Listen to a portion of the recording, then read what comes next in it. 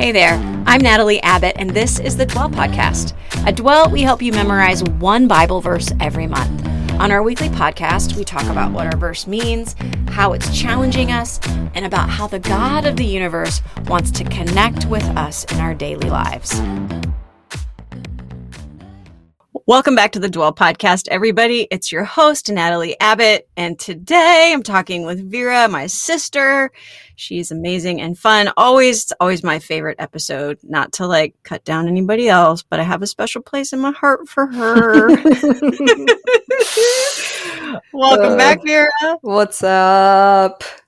How's it going? So glad you're here. We literally had to I was belly laughing because she was putting small animals across the screen. And I don't know if we're going to be able to hold it together for this one. We're going to do our best. Yeah, and we really are. We've been tossing around the idea of starting to record our podcasts, like video record, and put them up on YouTube. And I'd have to really tame what I do, because just a few minutes ago, a lizard was eating the cords of our headphones. That's what's going on. Also, just in case, just to help you visualize what our headphones look like, I have real professional headphones, and Vera has on a pair of Mr. Incredible headphones. Yeah, the Incredibles. We're doing the best we can over here. Yep. Just keeping it real. All right, so let's talk about our verse, though. Yes, I love this verse. It seems like a really easy verse, but it's actually really, really, really hard. It's simple but hard. That's the trick there. Yeah, you're like, oh yeah, I can do that, and then it's like, oh, but no, actually. Mm-hmm. So our verse is from Ephesians 4:32. It says, "Be kind and compassionate to one another, forgiving each other, just as in Christ God forgave you." Mm-hmm. You want to say something, Vera? That's so good. Actually, I really love the design for this month. For those of you who are listening and are not looking at your lock screen, or you're not on Instagram right this second, it's a leaf this month, and I talked a little bit about the design of it in one of our Instagram posts. But I just love this image of when you look at a leaf up close, you see the veins and how the life source is outside of the leaf. It's the water coming up through the root. And I just was thinking about how compassion and forgiveness and kindness are like a life source to us. Anyway, I just really love the visual, and I love everything about this verse, because it really is a huge challenge for anybody who's human. So anybody who's not human, you can go ahead and turn this off at this point. Yep. But all of you humans out there, you might want to keep listening. That's exactly right. I like what you said, though, about it being something that comes from outside of us. I think that's so true, that when we're trying to muster up those kinds of feelings, it's really easy to be kind or compassionate with somebody who is kind to us or compassionate towards us. But it's really hard to do that for somebody who isn't kind to us or who is not very compassionate towards us. Mm-hmm. Where does that kind of kindness and compassion come from? And I think really honestly, it can only come from Christ. And that's where that second half of the verse comes in, that be kind and compassionate to one another, forgiving each other, just as in Christ God forgave you. So because we have this forgiveness, because we have experienced the love of God in Christ, we are able then to give away something that otherwise is foreign for us. Mm-hmm.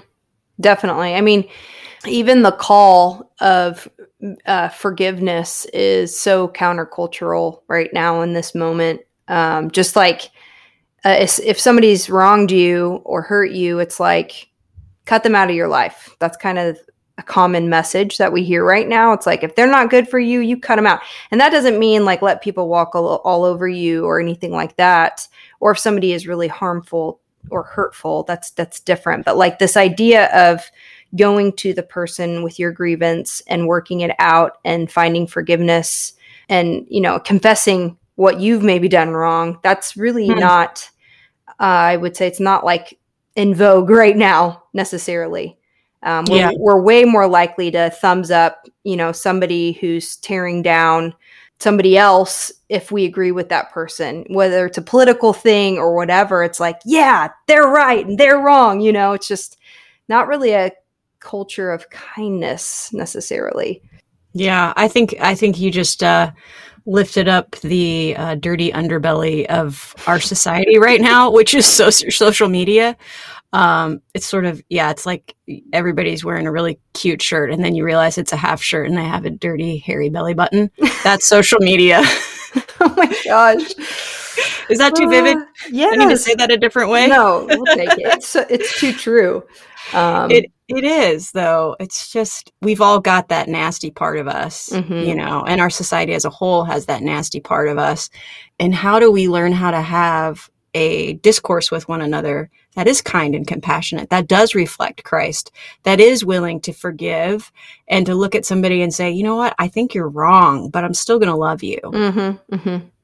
So, yeah.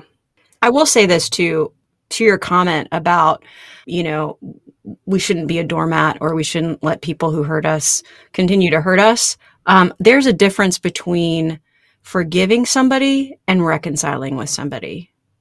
And sometimes the best thing that we can do is to forgive somebody, even if reconciliation is impossible this side of heaven, but in your heart, if you can come to that place where you're able to forgive them, you are not just releasing them from your anger and your frustrations with them or whatever, but you're also releasing yourself from that bitterness that is just insipid. It's going to do bad things in your heart, and you want to be able to get that out. So that's really good. I mean, you said that way more compelling than I did.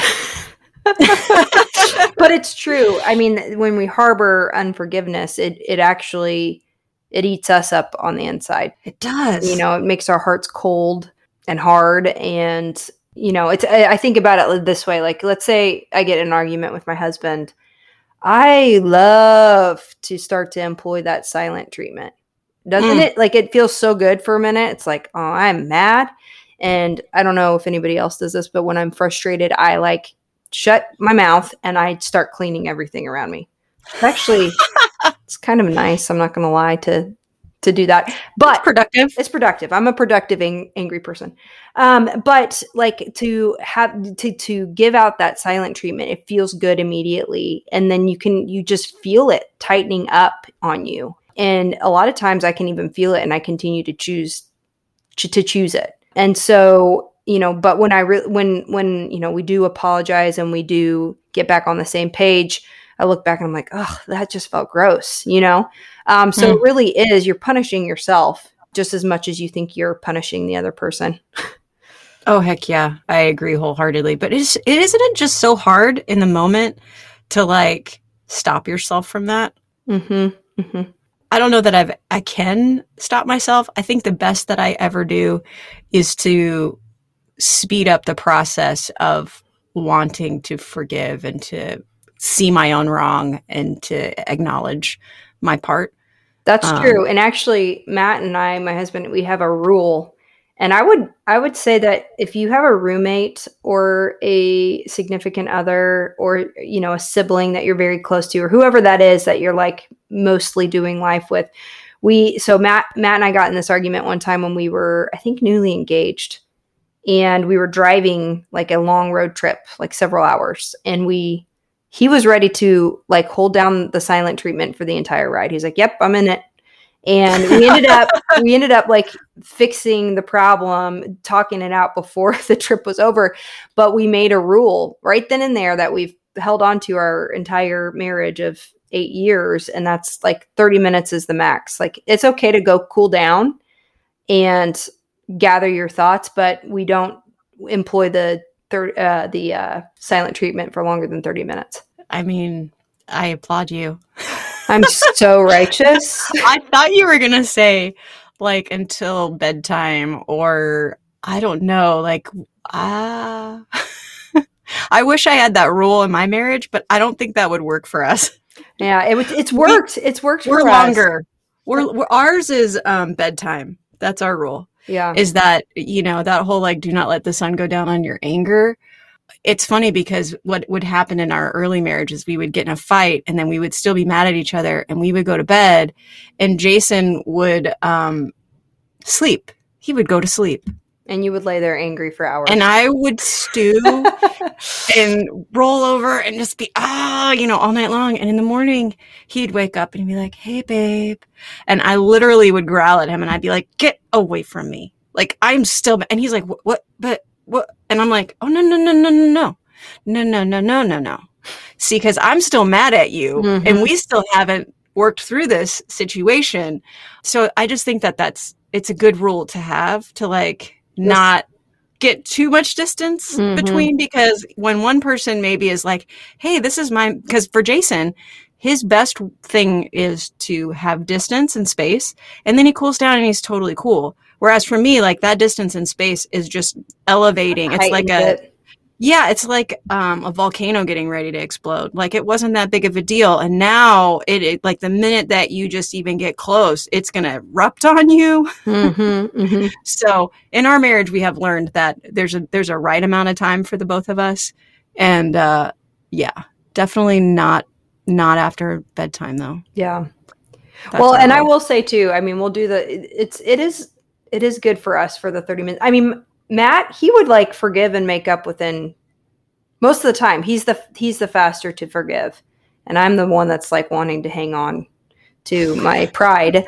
But yeah, the 30 minutes has helped. And it's not like it's the magic bullet every time, especially when you got little kids and sometimes you can't like hash it out until bedtime, but there's at least like a acknowledgement of the other person. You are in the room with me. Yes, exactly. But all that to say, keeping short accounts is super valuable. It really is valuable, and it's helpful for the reconciliation between the two individuals. But really, also like selfishly, it's your heart is at stake there. You should want your heart to not get hard and cold. Well, I think too, like if we want to go back to what our verse is telling us too, that we're supposed to forgive each other just as in Christ God has forgiven us. That's like, if you think about what motivated or why did Jesus forgive us? Like, what was the thing that we did to earn back that forgiveness? Do you understand? Like, I think sometimes when we are angry with somebody else, we want them to grovel. We want them to do the thing or to say that we were right or somehow merit our forgiveness, right? When in reality, if you look at the way that Christ, who is perfect, forgave us, like there's nothing that we could ever do to deserve that forgiveness. And yet we don't want to forgive in that same way when other people wrong us. We want instead to maintain that we're right and that they're wrong. And you know what I mean? Like they came to their senses, we convinced them that we were so right, wrongly offended. But in a real, again, since we're only talking to real humans here, real humans, we're both always wrong. It's so rare that one of us is righteous and the other one is totally wrong like that. There is, there's always some amount of wrong. I can't say always, but almost always there's some amount of wrong on both sides. And therefore you've got to be able to get to a place where you're willing to humble yourself before that person and also ask for forgiveness back. Like ultimately, like, that's going back to that idea of reconciliation versus forgiveness. There are times when it would be wrong for you to reconcile with somebody who is abusive to you or something of that nature. But normal, ordinary relationships, as far as it depends on you, be reconciled to that person. That forgiveness should be a two-way street, especially when you're talking about two Christians.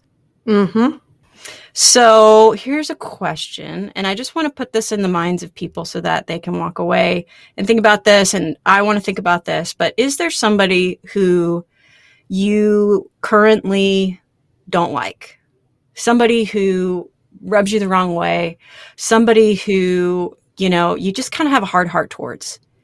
And I want us to hold that person in our mind this month as we think about being kind, as we think about being compassionate, as we think about forgiving as Christ, as in Christ God has forgiven us. Like, what is it going to require for our heart to change towards that person? Mm-hmm. And I think that is a really good takeaway for us. Like, how do we apply this first? I think you think of that hardest person, especially somebody that you have regular interactions with. Maybe it's a coworker, maybe it's, a family member or somebody who is always under your skin. And what is it going to take for you to get to that place where you can change your heart towards them? And my hope is, and I think this is true, that when we treat people, even people that we don't get along with very well, with kindness and compassion, even kindness and compassion that they don't deserve, that they haven't earned.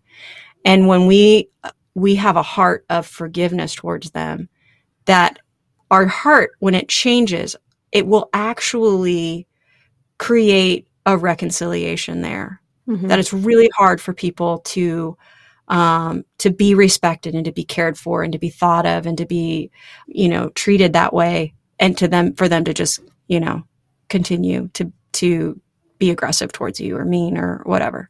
Mm-hmm. No, that's really good. Yeah, just taking that step, even the first step of thinking about the person and even praying for them, and even asking God to transform you, back to May's verse, because you may not even want it. You may be like, yeah, I don't even want that towards that person. I don't want forgiveness towards them, or to forgive them. So just, that God would even just start the thawing a little bit, it doesn't have to be overnight. No. And I do think, again, this isn't like some kind of, rainbows and puppy dogs version of Christianity. Like, realistically, you can only be responsible for you. Mm-hmm. But as far as it depends on you, as much as it can be in your own heart, even again, if this is an irreconcilable relationship, if it's a parent who abandoned you as a child, if it's, a person who you went to grade school with, who you haven't seen in 20 years, who just really wrecked you and bullied you, whatever it is, is there a way that you could come to a place of peace and in your heart towards them? And I don't think, again, that that's possible inside of yourself. But I think if we are like that leaf that's attached to that life-giving source of Jesus Christ, he will allow us and empower us to do things that are radical and otherwise impossible. Amen. Amen. That's amazing. So that's my challenge for you. That's my challenge for me. That's my challenge for Vera's Mr. Incredible headphones, because even Mr. Incredible might need to be forgiving of people. Listen, these headphones, I'm never getting rid of these. No, they've got the little eye logo and all the swishy things on it. And if we do ever start putting this up on YouTube, I will be wearing these still. I can promise you that. Yeah.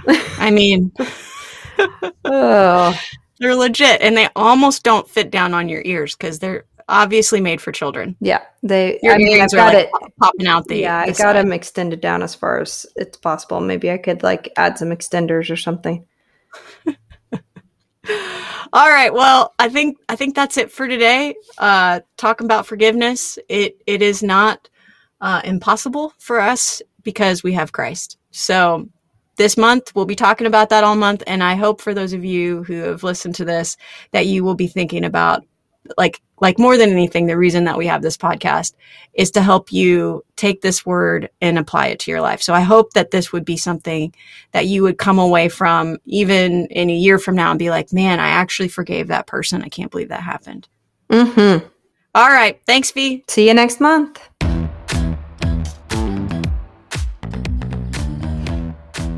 Hey, thanks for joining us on the Dwell Podcast.